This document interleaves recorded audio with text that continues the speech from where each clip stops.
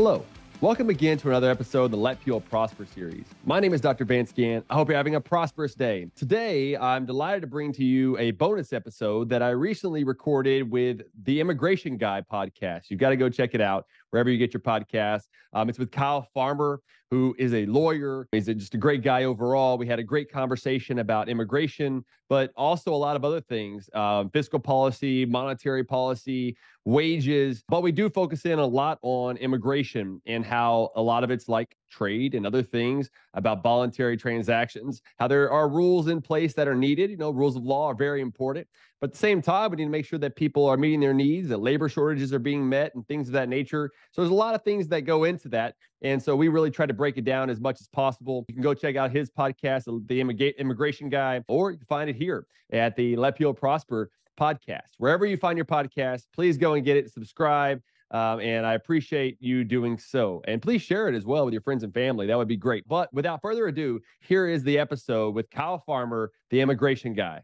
Welcome back to the Immigration Guy. Today, we're sitting down with Vance Gann, an accomplished economist who champions free market solutions. He's the founder and president of Gann Economic Consulting, host of the Let People Prosper Show podcast, chief economist of Pelican Institute for Public Policy, and senior fellow of Americans for Tax Reform, and a lot more. Welcome, Vance, and thank you for making time to join our show today. I'm really excited to talk to you. Yeah, Kyle, thanks so much. I'm looking forward to it as well. So it's let's have at it. As a little disclosure, I have met Vance before, had a chance to talk to him. Always find everything he says extremely enlightening, and so I'm really excited about this one. Hey, y'all. This is the Immigration Guy with Kyle Farmer.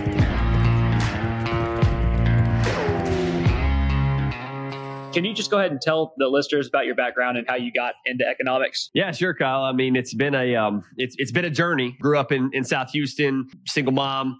I went to a small private school for a couple of years, and then went to a public school for a couple of years, and then homeschool. So I kind of went through all the major schooling systems. First generation college student. Went to San Jack, a junior college there for a couple of years, and then went to Texas Tech. Got my PhD in economics. I was a drummer for a while in a hard rock band. Kind of turned my life around. I was in a serious car accident when I was 20. Life flight at a Herman Hospital in Houston, and kind of thought about, where the heck's my life going?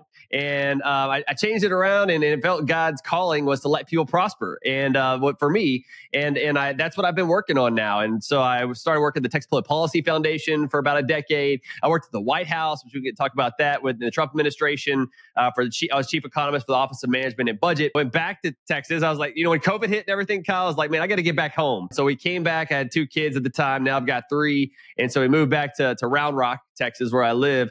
And then I worked at Texas Public Policy Foundation for a while, and then thought, let me start my own thing. So I started Gann Economic Consulting last October. And then I worked with the Pelican Institute in Louisiana, Americans for Tax Reform up in DC, and Texans for Fiscal Responsibility in Texas, and a number of other groups.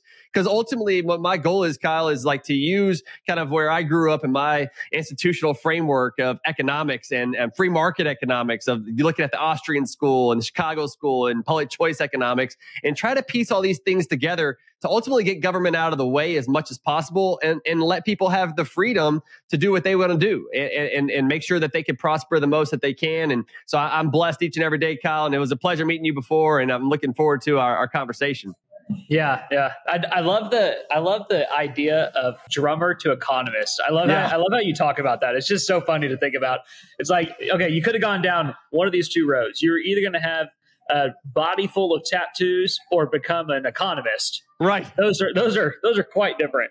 Yeah, no, that's right. And I think I told you, I used to dye my hair black and have tips. I had 10-gauge earrings in both ears. I got a couple tats, going on, but nothing you can really see. And so it's all part of that, I guess, that growing up. What I like to say is I'll talk to groups. I think you and I talked about this, is I know other people are perfect, which isn't true, right? Yeah, that's right. Other people are perfect, but that was not me. And it took some big slaps in the face saying, Vance, it's time to wake up. And finally, I woke up, and now I'm here today. Yeah, it is.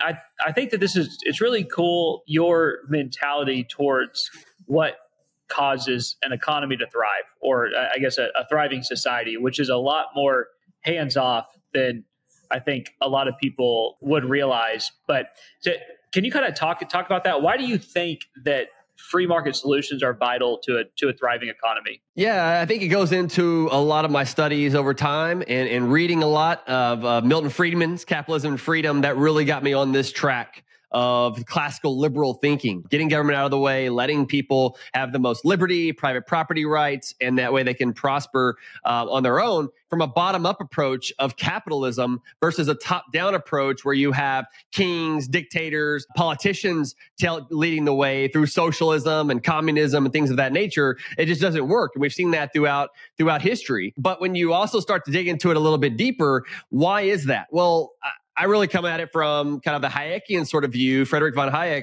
which he talked about the knowledge problem. A small group of people, whether they're politicians or certain leaders, they will never have enough information as it's in the marketplace. And a big part of that is through the profit and loss system that we have in capitalism of prices. Those direct the resources, kind of like what Adam Smith talked about in The Invisible Hand, or with The Invisible Hand in his Wealth of Nations in 1776. He talked about, look, there's not someone directing, like we're puppets of how our activity is going to be. It's really coming from the marketplace, like an invisible hand, and then that directs the resources where they should go. And I think when you start piecing all this together, Kyle, is that really seems to work. And it also, if you look around the people that you know who have succeeded and those who maybe haven't succeeded as much, I won't necessarily call them failures because I've failed a lot, man. I mean, and I learned from those failures along the way. And I think failure is a big part of an economic system of the way that God created us, is that we're going,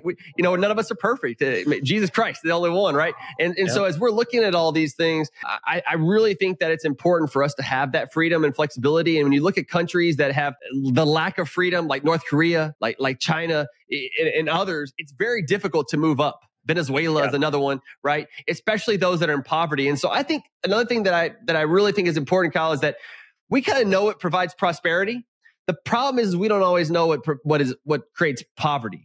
And that's why I think there's such a focus on poverty, is because it comes from many ways. And what I hope to do is to allow for the neediest among us to have the most tools, the most opportunity to prosper. And I really believe that that's by getting government out of the way, because those individuals know what's best for them. We may not always like their choices all the time, but I do think that they act rationally given the information they have at the time, and then they're going to prosper in whatever way they see fit. And that allows for families and communities to help each other instead of a top-down government approach trying to bail everybody out. Yeah. And I love what you talk about whenever you talk about that the man at the top never having enough information or as much information as the people that are kind of on the ground floor. And it's funny because if you think about like just in your life, no matter who's listening, if you think about it in your life and what you do, can you imagine that in your life that your government officials actually understand the complexities of your business as much as you do? But this is what's hilarious. This is what's hilarious to me. It's like, so I recognize that in immigration, I think I could talk to every single congressman. None of them have any idea what they're talking about. And I mean, maybe some of them would have like some minuscule idea of it, but they wouldn't really understand the implications of immigration. They wouldn't really understand how the puzzle pieces play together. They don't get it. They get their talking points. That's it. But what's really interesting to me is I think it's extremely common for people to recognize that in their own life, but then to assume about other things that are not in their life that the government does know about those things. And to me, that's just the most ironic thing in the world. It's like, no, I know they don't know anything about immigration, but they probably know everything about healthcare. Like, probably not. Yeah. Like, why would you assume that? It's crazy to me. It is crazy. And I mean, even you ask a doctor that's in healthcare, they're not going to know everything about healthcare either. You know a lot about immigration, but there are probably some things that you're not going to know, right? I know a lot about a lot. There you go. Exactly. and you don't know, even more to the point on a micro level, we don't know what every one of those migrants, what they've been through. Yeah. And we don't know why they're moving the way they are. I mean, I was just talking to my wife about this the other day. Look, I'm a Texan through and through. I grew up in Houston. I went to school in Lubbock. I moved. I also forgot I taught at Sam Houston for a couple of years, and then we moved to Round Rock. When I moved to Virginia for a year to work at the White House, we were in McLean, Virginia. I remember looking at my first tax bill and seeing state taxes, and I'm like, "What is this? You know, this is ridiculous." But I mentioned that because think about all the people that are just moving to Texas from California. I mean, it would be a lot for me to take my 3 kids and my wife and for us to decide to move to an entire state to live. That is a big decision to make. Now, make it even to step back. Think about somebody that's leaving their country, everything that they've known, and try to move to somewhere else, and then try to figure out how a politician should know exactly what this person's been through and why they're moving here and everything else. They can't have all that information. I mean, I am a classical liberal in the sense that I'm not an anarcho-capitalist or an anarchist. Like, I do believe in rule of law. I believe in, certain roles for government, but we've also got to consider that those rules are just like, they're like setting the bounds of the game. Like here's the football field. This is the area you need to play, but I'm not going to know every play that's going to need to be played. And unfortunately, too many politicians and a lot from really the left and the right, Kyle, are starting to believe that they know what's best. And I think that's a problem. Yeah. No, I couldn't agree with you more. I think that maybe the politician perspective on migrants is, and I think it's a relatively rational perspective, is I'm not making policy for them. I'm making policy because of them. And so I could see how that would be their perspective, saying, I work for the American people. I don't work for the migrant. And so I don't really care what they've gone through, although, that's definitely not my perspective. But I'm just saying that I think that that's a rational perspective. It's just, I think that it's kind of crazy. So, but I think that I'd be interested to hear kind of what your position is on immigration just broadly. I know that you're a free market guy. It's interesting because I'm going to say I'm a free market guy. And then some will see, well, hey, but you worked in the Trump administration, and the Trump administration was pretty hardcore when it comes to shutting down the border, maybe not having as many immigrants come in, putting more quotas on the number of people that are coming to America. And so some would say, but do your views align? And, I'll be frank. I didn't agree with a lot of the policies that were being promoted from the administration. And you got a lot of, one thing that people don't get on the outside is that inside there is a lot of discussion. There are a lot of people who agree and disagree about things. I was one who, I want more immigration. I want us to reform the system versus just shutting people out. I'm one who wants more free trade versus tariffs. You know what I mean? But you had these debates that were going on. And so when I come at it from immigration, I would go back to the marketplace. The marketplace is nothing more than an institution where you have voluntary exchanges of people that are exchanging because they're both going to benefit from that exchange. Immigration it can be a little bit different. It can be thought of a little bit differently because, you have a rule of law, you have a border. And so there needs to be rules in place of people that are going and coming. We should know who those people are. And so I get the idea that we should shut down the border first, put up a border wall, so that way you know who's coming in and out. The problem with that, though, is so that's the scene, right? Going back to Bastiat, the scene. But the unseen is that you have a lot of incentive to go to find a way in other ways, like the black market. You have more coyotes who are going to find ways to go around that wall and take more risk for those people that are coming and going. And so without visa reform, which I think we need something that's more free market oriented, to where you allow the prices. And we used to have this like in the 80s, to where the visas were basically purchased by the business, and the business would bring people over in order for those exchanges to happen. And then that would allow us to know who's coming and going. It would allow for us to hold people accountable, the businesses and the individuals and everything else. And I think that it would allow for us to meet the demands that are here in the United States for immigrants. And just one step back here too, is that I think that there are a lot of misconceptions about immigration, that they're going to come in and take all of our jobs, that they're going to lower wages. And the economic facts of this, when you look at the research, is that it's just not true. That immigrants, there's not just one labor market. We like to think about it, it's the labor market of the U.S. And so they come in, they increase supply.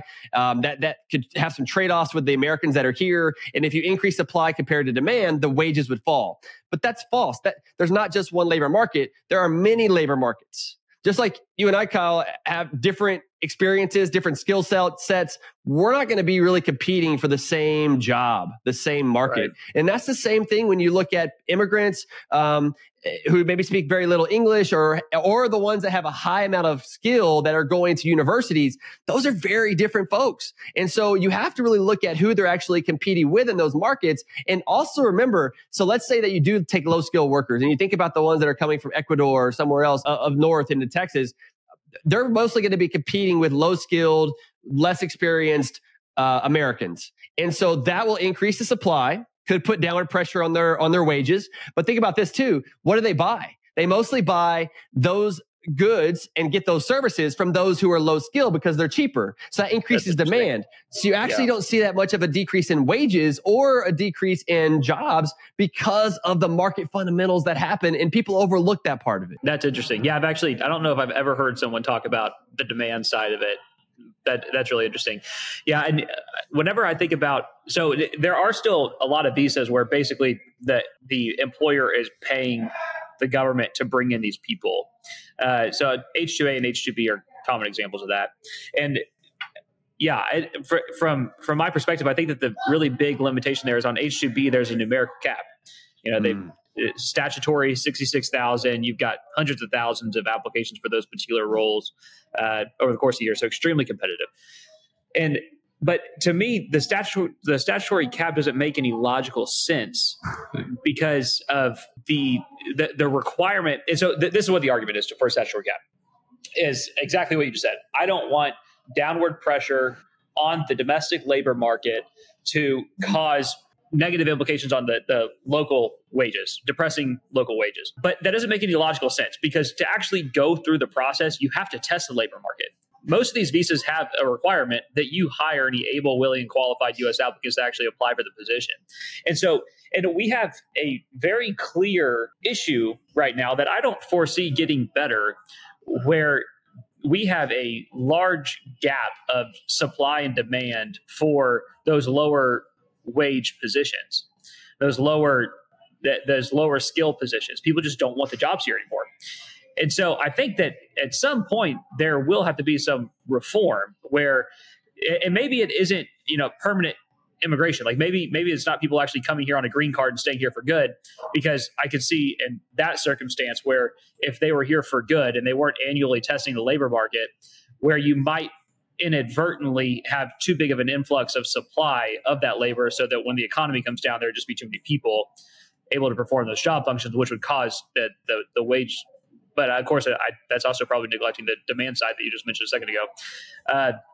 But regardless, if you're annually testing the labor market for non-immigrant visas, I don't understand the logic behind a numerical cap. It just doesn't make any sense to me. It seems like this artificial constraint on economic productivity. Yeah. I agree. And again, it goes back to that knowledge problem. How do we know that 66,000 is the right number?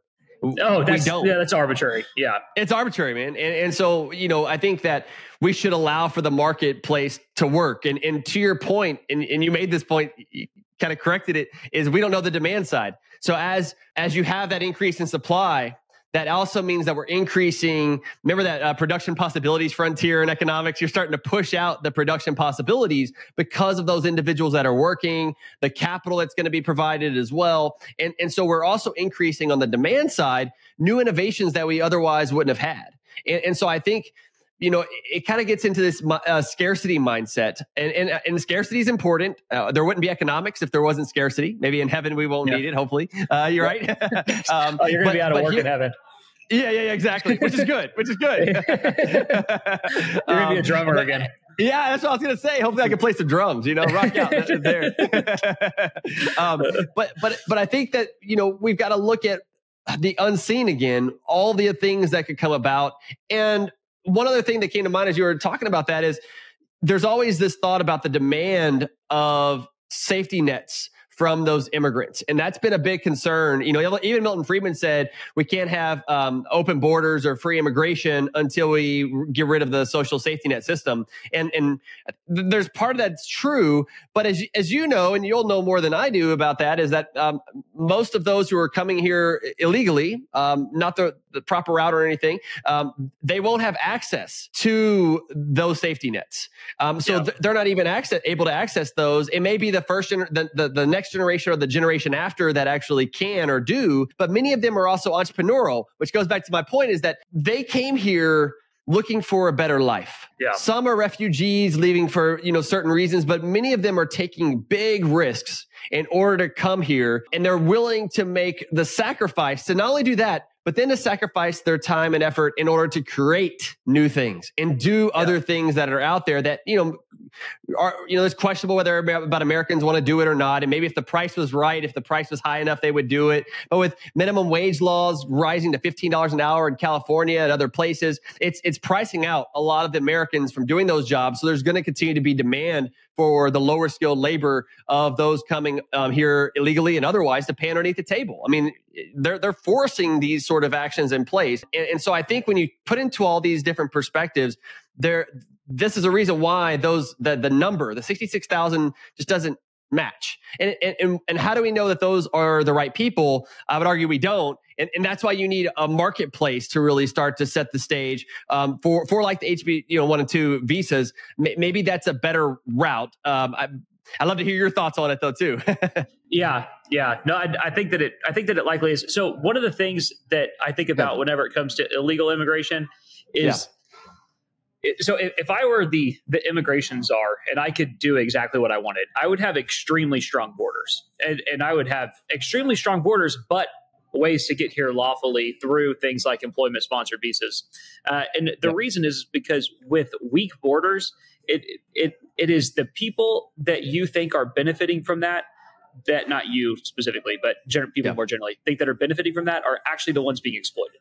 So whenever you've got a weak border, that opens up opportunities for drug cartels, for example, to engage in human trafficking, sex trafficking, all sorts of horrible crimes against humanity, because the migrants think this is my chance. I got to get in.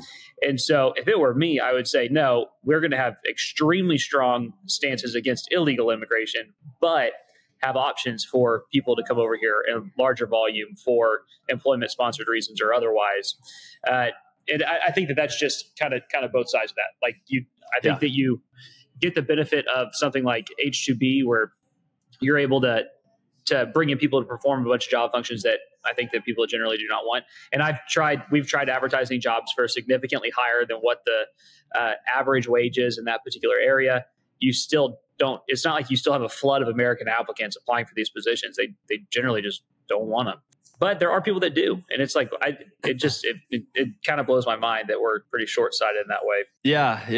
And it's interesting too, kind of moving to the future, is what happens when some of the younger millennials, I'm right at the edge of the older millennials in 81. That's when I was born, 1981. But then Gen Z, they're not wanting to work as early as even millennials did. And so how is that going to influence the labor market? I think it's going to shake up the labor market a lot.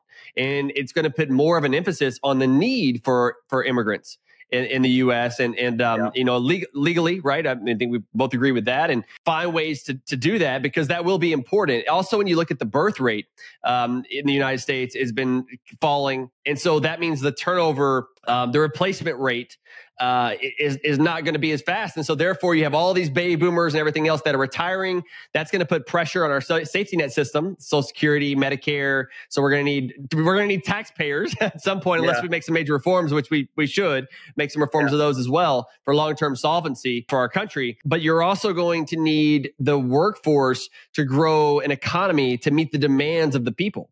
And so all these things are coming together to where, one reason why Japan has had the lost 2, nearly 3 decades now of lack of economic growth and everything else is because they didn't have this replacement rate, because they didn't have the immigration. And that has slowed their economy tremendously. China is already getting into the situation too, because of their one-child policy for so long. We've got to be careful about taking on these things that haven't worked and repeating them again. Yeah. Except for in our case, it's voluntarily. We're just not having babies. I'm doing my part. I've got 4 kids. My oldest one's 6. I'm doing what I can. There you go. I've got 3, so that's 7 right there. There we go. We're making it happen. I always appreciate these conversations because, immigration, I will say, is like, I'm not an expert in all the legal parts of it. I come at it from an economic perspective, but I think it is so important because of the way that it influences the labor market, the economy, public policy. Like there's so many moving parts to it that makes it, for one thing, interesting compared with some other things that are out there. But it's also something that we're seeing more and more tension of, which is one reason why I'm somewhat optimistic that we will get some reforms, hopefully good reforms. But I think that there's this push to do something. It's kind of like trade, right? Like, there's a lot of tension about trade, international trade with other countries. And a lot of the marketplace or the economics behind it are very similar with trade and immigration. Because it's dealing with not only the supply, because they'll say, oh, the supply coming from another country at production takes away jobs in the manufacturing sector in the United States. But you have to remember, again, the demand side.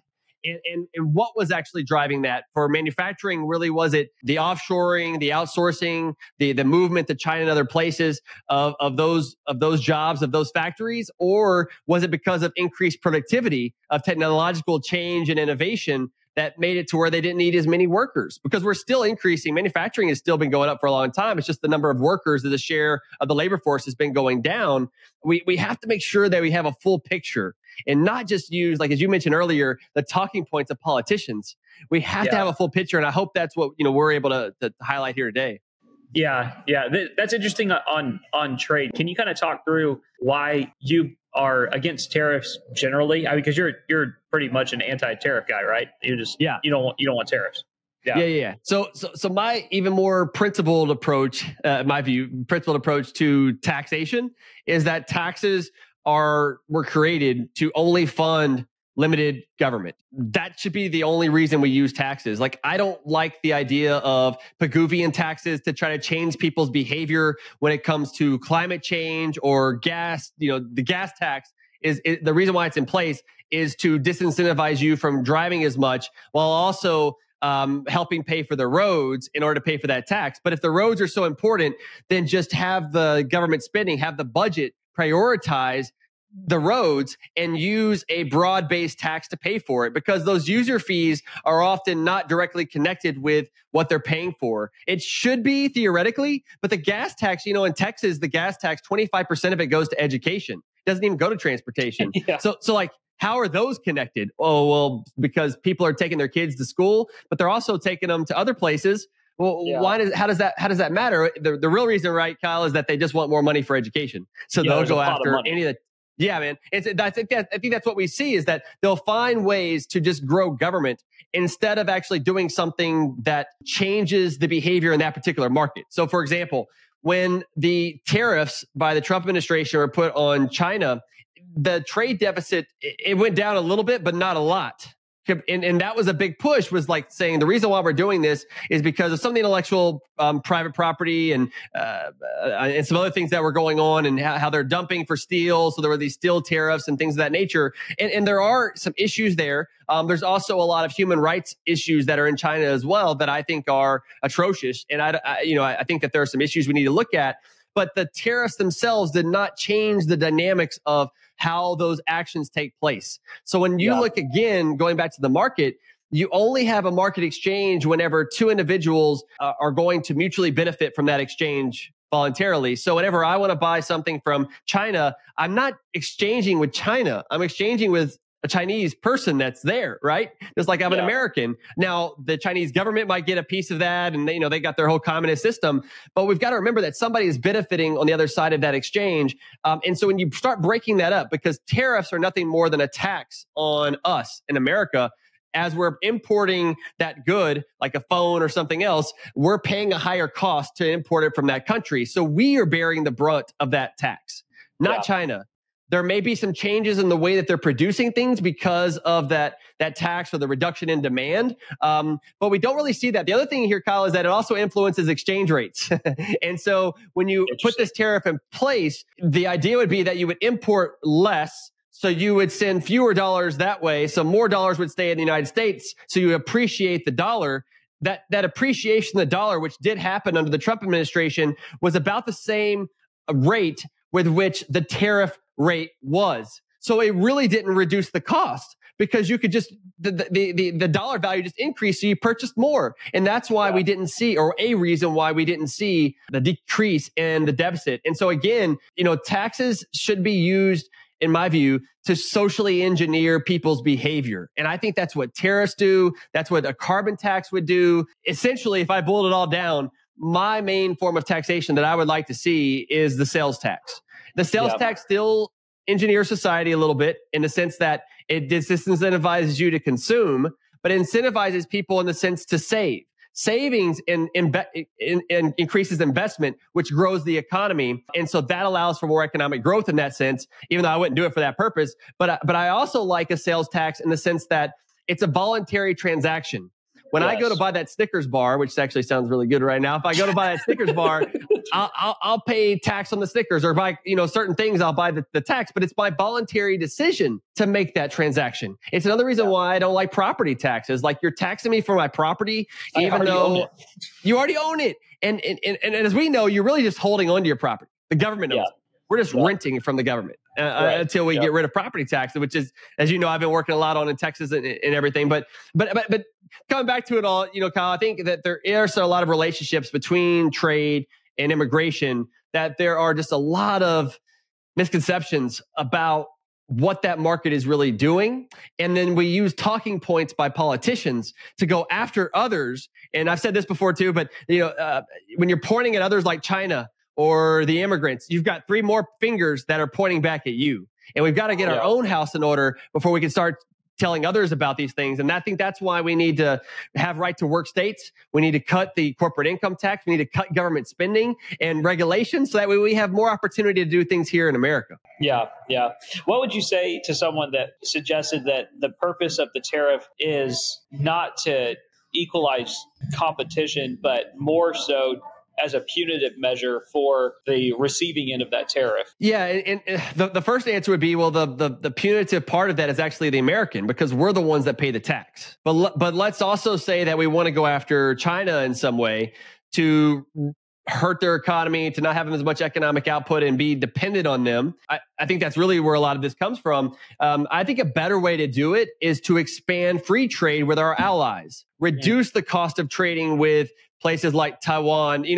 I was actually really in favor of the Trans-Pacific Partnership that Trump came in and basically stopped it. And maybe there was good reason for that. I wasn't in the Trump administration at that time. I was there from June 2019 to May of 2020 during COVID, which we could talk about some of that, where I was in the Situation Room and stuff there. But the idea is that we would need to go after China to break up some of that dependency and everything. But they came in and said, well, let's break up the Trans-Pacific Partnership. Because the Obama administration, in their view, through fast track authority and everything else, which basically gave the executive branch to make the decisions and then give it over to Congress, they're like, look, it's going to be a bad deal. And that may be true, actually, right? Like, I don't know. I don't trust what the Obama administration was going to do. But instead of throwing out the TPP, why not renegotiate a good deal? And make it to where we could have lowered the barriers for 12 countries that would have been in there, including the U.S. I think that could have been a lot better approach, because what do you do then? You're putting pressure on China to appeal to those other countries that they're already doing business with. And if we get an agreement with all these other 11 countries, we would put more pressure on China for them to trade to change their practices more so at a higher degree, more pressure than what I believe tariffs will ever be able to do. And by forcing them, incentivizing them in this way, we would be in a better position militarily. Because I also think, if you look at the facts of what happened, tariffs also created the trade war. Trade wars then create more military buildup. It creates more war. And I'm more libertarian in a lot of ways. I want more peace and prosperity, right? And so I think if we can have more freedom of trade with those other allies, we'll be in a much better position to deal with China later on, and Russia and others, than going after them with taxes. Yeah. So what if the position is it's actually kind of like a multifaceted position here? I want to impose tariffs because I want to do it as a punitive measure to that other country, but at the same time I want to incentivize. I buy because the punishment is actually felt by the person paying for the good or for the good. I want to incentivize them bringing that back and them producing here, and not making economic sense for them to continue to import it. But it takes time for them to build it out to where they're still forced to buy from whoever that foreign jurisdiction is. Because the way that I'm kind of thinking about it is, like with innovation. With innovation, a lot of times it's on the back of rising labor costs. So labor costs get up so high that the cost of innovation is not, or the cost of labor doesn't exceed the cost of innovation anymore. And so it's kind of, what I'm thinking is it not the same thing here with tariffs, where you could make a similar argument? Yeah, I think there is an argument out there of how do we get more manufacturing here in the US? And so if we raise the cost of doing it elsewhere through tariffs in this case, that will incentivize more production here. But the facts don't bear that out just yet. I mean, because what did we do? Whenever those tariffs went in place in China, we just started buying it more from Taiwan, from Indonesia, from other low-cost countries. We purchased them from them. There wasn't really a huge increase in production here in the United States. Now, there was an increase in production and flow of funds back from the Tax Cuts and Jobs Act, which goes back to my point earlier. I think the focus should be that our taxes are too high in the United States. The corporate tax, so the Tax Cuts and Jobs Act, the Trump tax cuts of 2017, lowered the corporate income tax from 35%, which is the highest in the developed world, down to 21%, which is about the average then. But since 2017, a lot of the other major countries, the developed countries, are lowering their corporate income taxes. So we are actually we're one of the highest again. And so by focusing on that would allow us to have more competitive advantage, not just comparative advantage, but competitive advantage, because you have the lower cost along the way. And doing so, that would increase the manufacturing base and everything else. It's one of the issues I have right now that with the Biden administration and even some on the right, talking about industrial policy. Like they're very quick about handing out sweetheart deals to businesses, the CHIPS Act, trying to give all this money to these industrial policy. But it goes back to the point earlier about the knowledge problem. How do we know that we should be putting money into X? A big one right now that's been talked a lot about is broadband. I mean, there's billions of dollars now that are going to broadband to provide 5G to rural areas across Texas when those people moved there knowing that there wasn't 5G. Many of them don't want it. And so you're forcing this into, and I think that Starlink by Musk is going to make all of this, old time anyway. Yeah, relevant anyway. Yeah. And so I think that's what we should really be focused on, which is one reason why it was a blessing to work in the Trump administration, because there was a huge focus on deregulation. The deregulation that happened was driving more economic growth because you're getting government out of the way, kind of going full circle where we talked about earlier. Getting government out of the way is so important. And when you overregulate, you overtax, and you overspend, if we don't spend it, you don't need to tax the government spending. And if you don't spend it, you can't regulate it because there's not a bureaucracy that you're funding. And so that's why the ultimate burden of government is how much it spends, not by how much it taxes or anything like that. And if we can start getting back to actually limited government instead of this nonsense that's going on today where we have, Kyle, right now there's an expected $2 trillion in deficits for at least the next 10 years. It's every year. I saw President Biden tweet yesterday that he's lowered the deficit $1.2 trillion. Can you please walk us through that math? Well, it's bad math. First of all, I guess that's some Common Core nonsense that's going on. So whenever you had during COVID, there were all these bills that were passed, and the economy was shut down by governors and everything else, and so there was a lot of basically bailouts for individuals, and maybe rightfully so. I think there's some arguments there because the government shut things down. So why shouldn't the governments hand out, help them out throughout this process? But the national debt increased by about $7 trillion since 2020, up to nearly $33 trillion today. And so there were some massive increases in the deficit of over $3 trillion one year. I think it was 3.1 and then 2.8. And so then Biden comes in, and in the fiscal year of 2021, it went down to, I think it was 2022 actually, it went down to 1.4 trillion. So it went from 2.8 to 1.4. And so he said he cut the deficit in half. Well, that was because a lot of those funding sources dried up. They weren't sending out checks anymore. A lot of the social safety nets, they weren't spending as much on that. And so it was really just inertia that got that done. Because if you look at all of his policies, it was more government spending. And at that time, they hadn't raised any taxes, so the taxes weren't going to go up. And then you had the economy that was coming back, even though I think he slowed it down from his regulations and everything else. You had more revenue coming in because the economy is just bouncing back from being shut down. So no, he did not do any of that. And another thing he talks about is, President Biden talks about is, look, there were 22 million jobs that were lost over 2 months. Yeah. In March and April. And he's like, hey, I've created all 12 million more jobs. No, that was mostly just bounce back. If anything, you could say we're up 3 million jobs from the peak February of 2020. So I guess you could talk about that. But the rest of these were just bounce back jobs from those who were going back to work. Yeah, I do. Is it whenever he says the $1.2 trillion thing? Yeah. Is that not like having $50,000 in credit card debt, and then anticipating that your credit card debt on a normal year, your credit card debt goes up $10,000.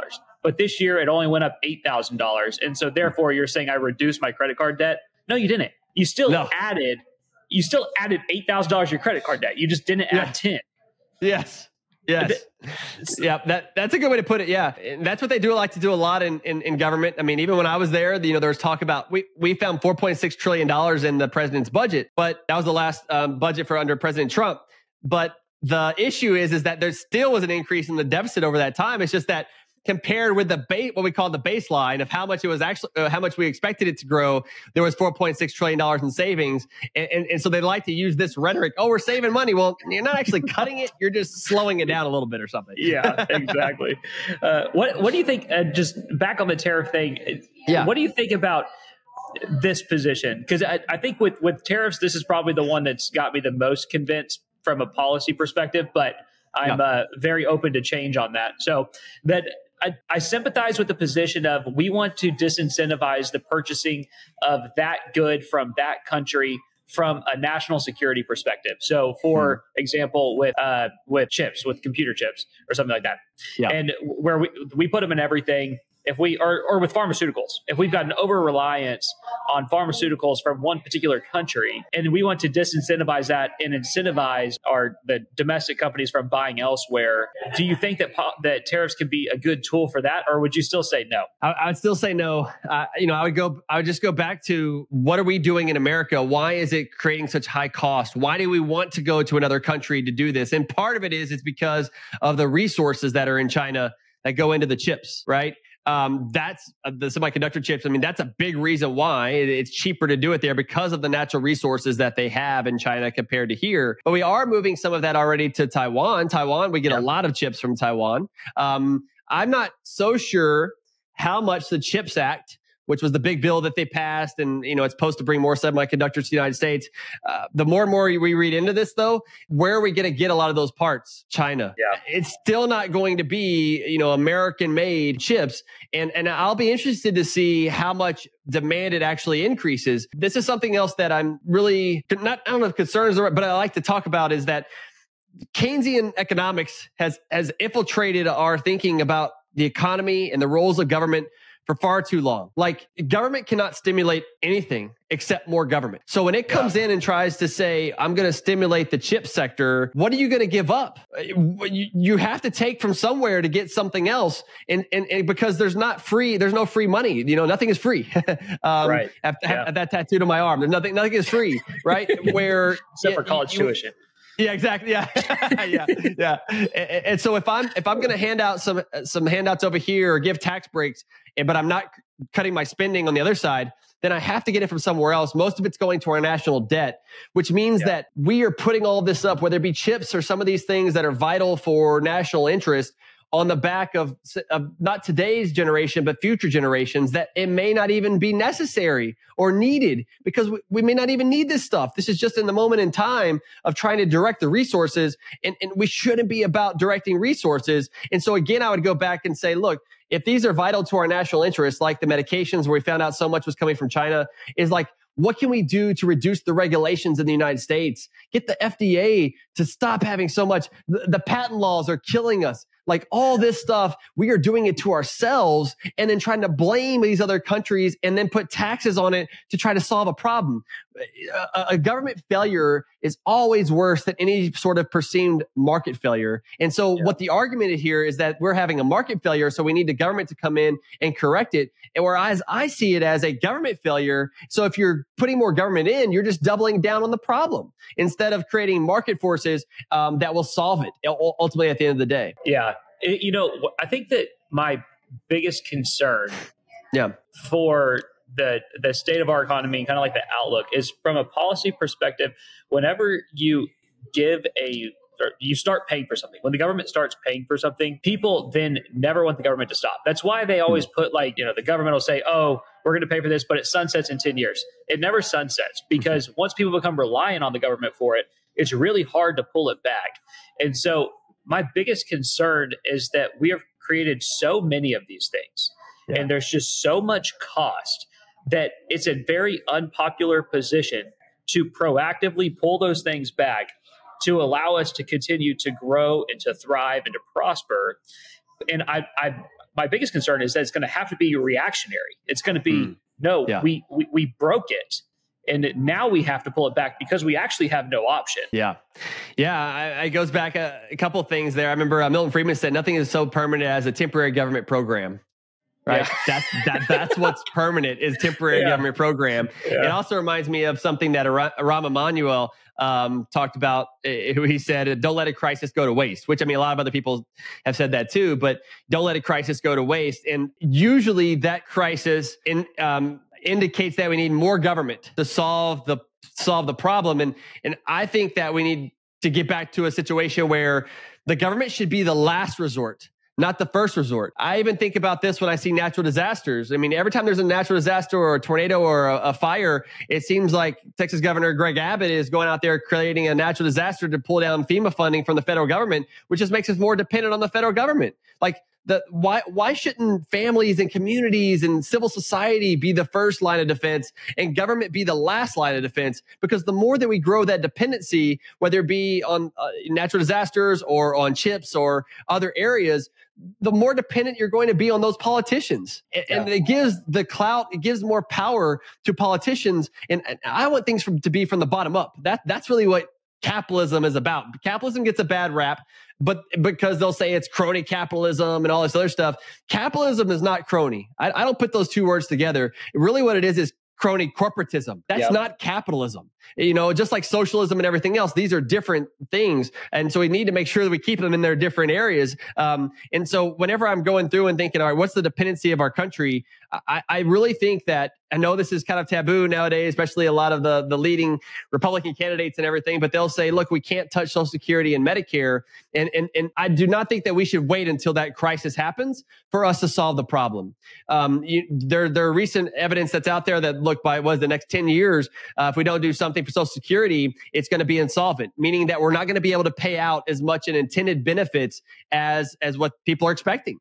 It could be a drop of, $5,000, $6,000, $7,000 a year for those individuals who are living off of that. Is that a good situation? Do we want to run up to 2035 or whatever the year is, 2034, and say, okay, now we're going to make the change? Whereas if we could do it pairwise and say, okay, let's make some changes now and do it incrementally, we could get to a situation that would be much better off, not only for America and for taxpayers, but for those individuals we're trying to help. And I think that goes back, just real quick, Kyle, is to the let people prosper idea that I have is that if we're going to have roles for government, they should be very limited and targeted and help the people that we're trying to help.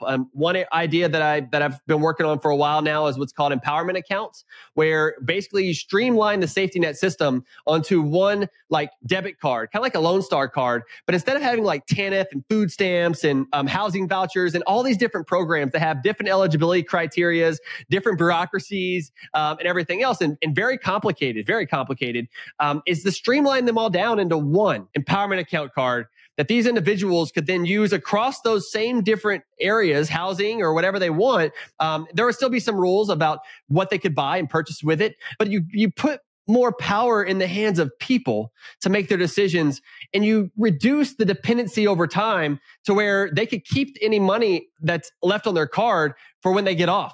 That'll help reduce some of the fiscal, the cliffs, what we call it benefits cliffs when they get off. These are types of ideas that I think give more power to the people and give less power to the government. And that will really make transformative change for the future of our country, for personal responsibility, individual liberty, and prosperity that we haven't known in a very long time. And some say, well, you're just going to leave people on the streets. Like, no, I think we're leaving too many on the streets today, Kyle, where we have high taxes and high regulations that people don't have all the fruits of their labor to help people to go out there and get churches involved and everything else, because so much is already going out of our pocket to the government. Yeah. So from your perspective, what are the vital functions of a government where they should collect our taxes? I'm guessing military is one of them. Yeah, military is one. National defense, I think, is important. It's very hard to have a private militia. And I think even if we did have a private militia, those militias would then grow because the inertia, the innate ability for people is to overcome, right? And so you put that many people together in a private militia, they'll just want to battle others. And so then they just form a government. So why not just have a national defense and reduce those transaction costs is really what it's about. How do you reduce the transaction costs?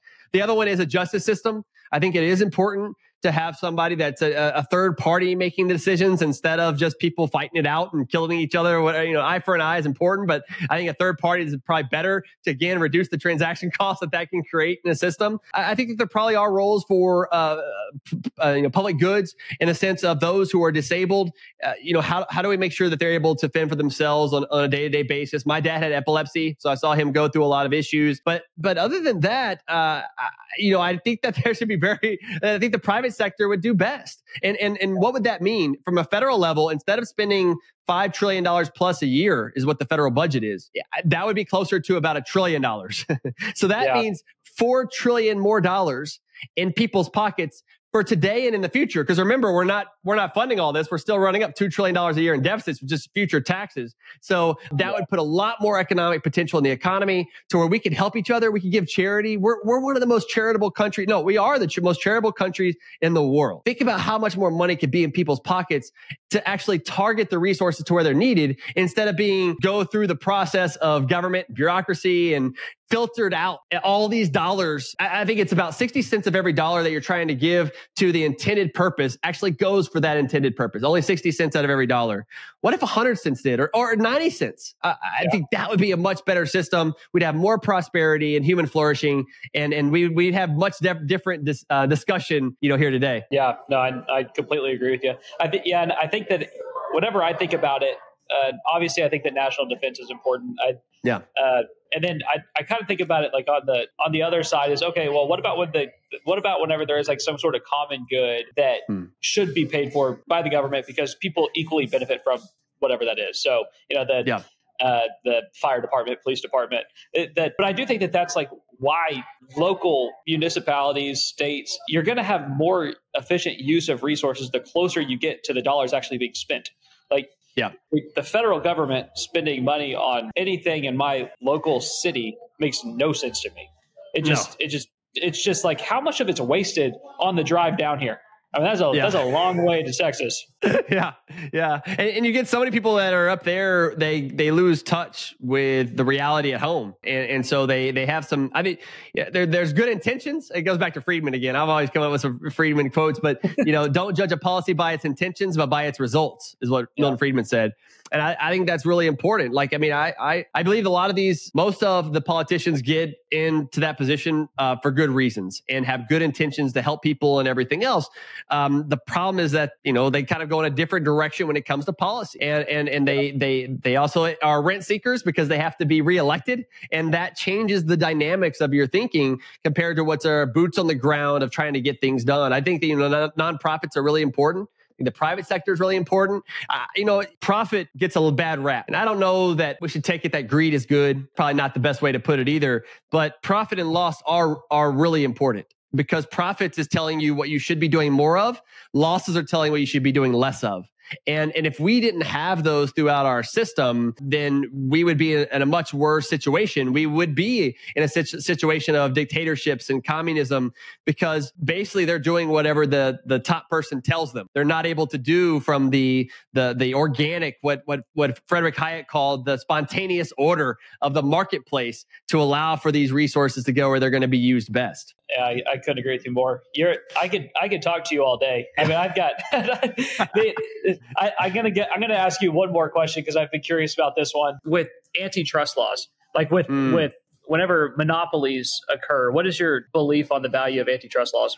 Yeah, I just wrote a paper actually recently. I can plug that for the Pelican Institute on antitrust and enforcement. Yeah, antitrust and enforcement. And basically it just talks about how the FTC and the Biden administration, Lena Khan, the chair of the FTC, Federal Trade Commission, are taking this to a whole nother level. It's a radical approach that doesn't look at the consumer welfare standard, which has been basically the standard now used for antitrust policy for the last half a century, where it basically says, look, if these mergers or acquisitions are going to take place and the consumer is going to be benefited overall, like their value is greater than the price, whatever the price is going to be, we call consumer surplus, consumer welfare in economics. As long as that's going to be improved, then there's not a problem with this merger and acquisition. So, but a lot of these radicals that are out there now are trying to throw out the consumer welfare standard and say, you know what, that's not enough. We know whether this should be is a monopoly, whether or not they have more market power and everything else, and that businesses are the ones that are using their profit motive in order to raise prices. So now we have greed inflation, right? And that they're the problem. And so if we can just break them up, then there won't be any more inflation. Now that gets inflation all wrong. Inflation comes from Congress spending too much, running up debt, and the Fed printing the money, putting too much money, chasing too few goods. That's really inflation. But in their warped view, this is the way they think. And so if I take another step back from my free market angle, in the marketplace, a voluntary exchange, I do not believe there are monopolies in the sense that they are reducing consumer welfare. Because if there happens to be one entity that's providing that good or service, it's because that's what the market wanted. That's what consumers demanded. They really wanted that product, or other entities would come up. So that assumes a few things. That assumes that there's not barriers to entry enforced by government, which are usually the case with monopoly things or regulations, taxes. A lot of those things are barriers to entry, which can influence monopolies, which is one reason why, in my view, government is the one that creates monopolies. Utilities, you can get in the government schools, quote unquote public schools, right? That's a form of a monopoly that's created by government, not by the marketplace. Because when the marketplace creates so-called monopoly, that would be a market failure. And so you would need government to come in and correct the market failure through antitrust laws. That's why it was put in place, to try to make sure that you didn't have the Rockefellers and the Carnegies and all that back in the day, which we could have a whole nother talk about how they weren't really robber barons, that they were really doing something important at the time, and that the government was actually creating more of the problem. But I'll digress from that right now. But as you go through this, I think it goes back to a point we were talking about, which maybe loops this all back together, Kyle, about immigration and trade, international trade. What's the institutional framework? That's why I was going back to institutions. Douglas North is another good economist to think about there. But institutions matter. How are we setting up this framework within quote unquote big tech that's whether giving them more power or not? Is it because of the high taxes? Is it because of the high regulations, the high amount of lawsuits that take place in these areas that keeps other businesses from entering that marketplace? And are they really monopolies whenever there are multiple of them where you can pick and choose Facebook or Twitter or other outlets that you want to go to? And you also have consumer sovereignty to say you don't have to use any of them. You could do something else.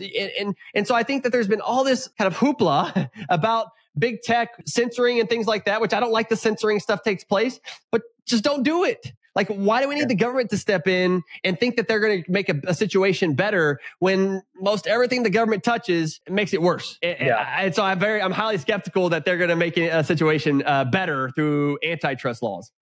Yeah.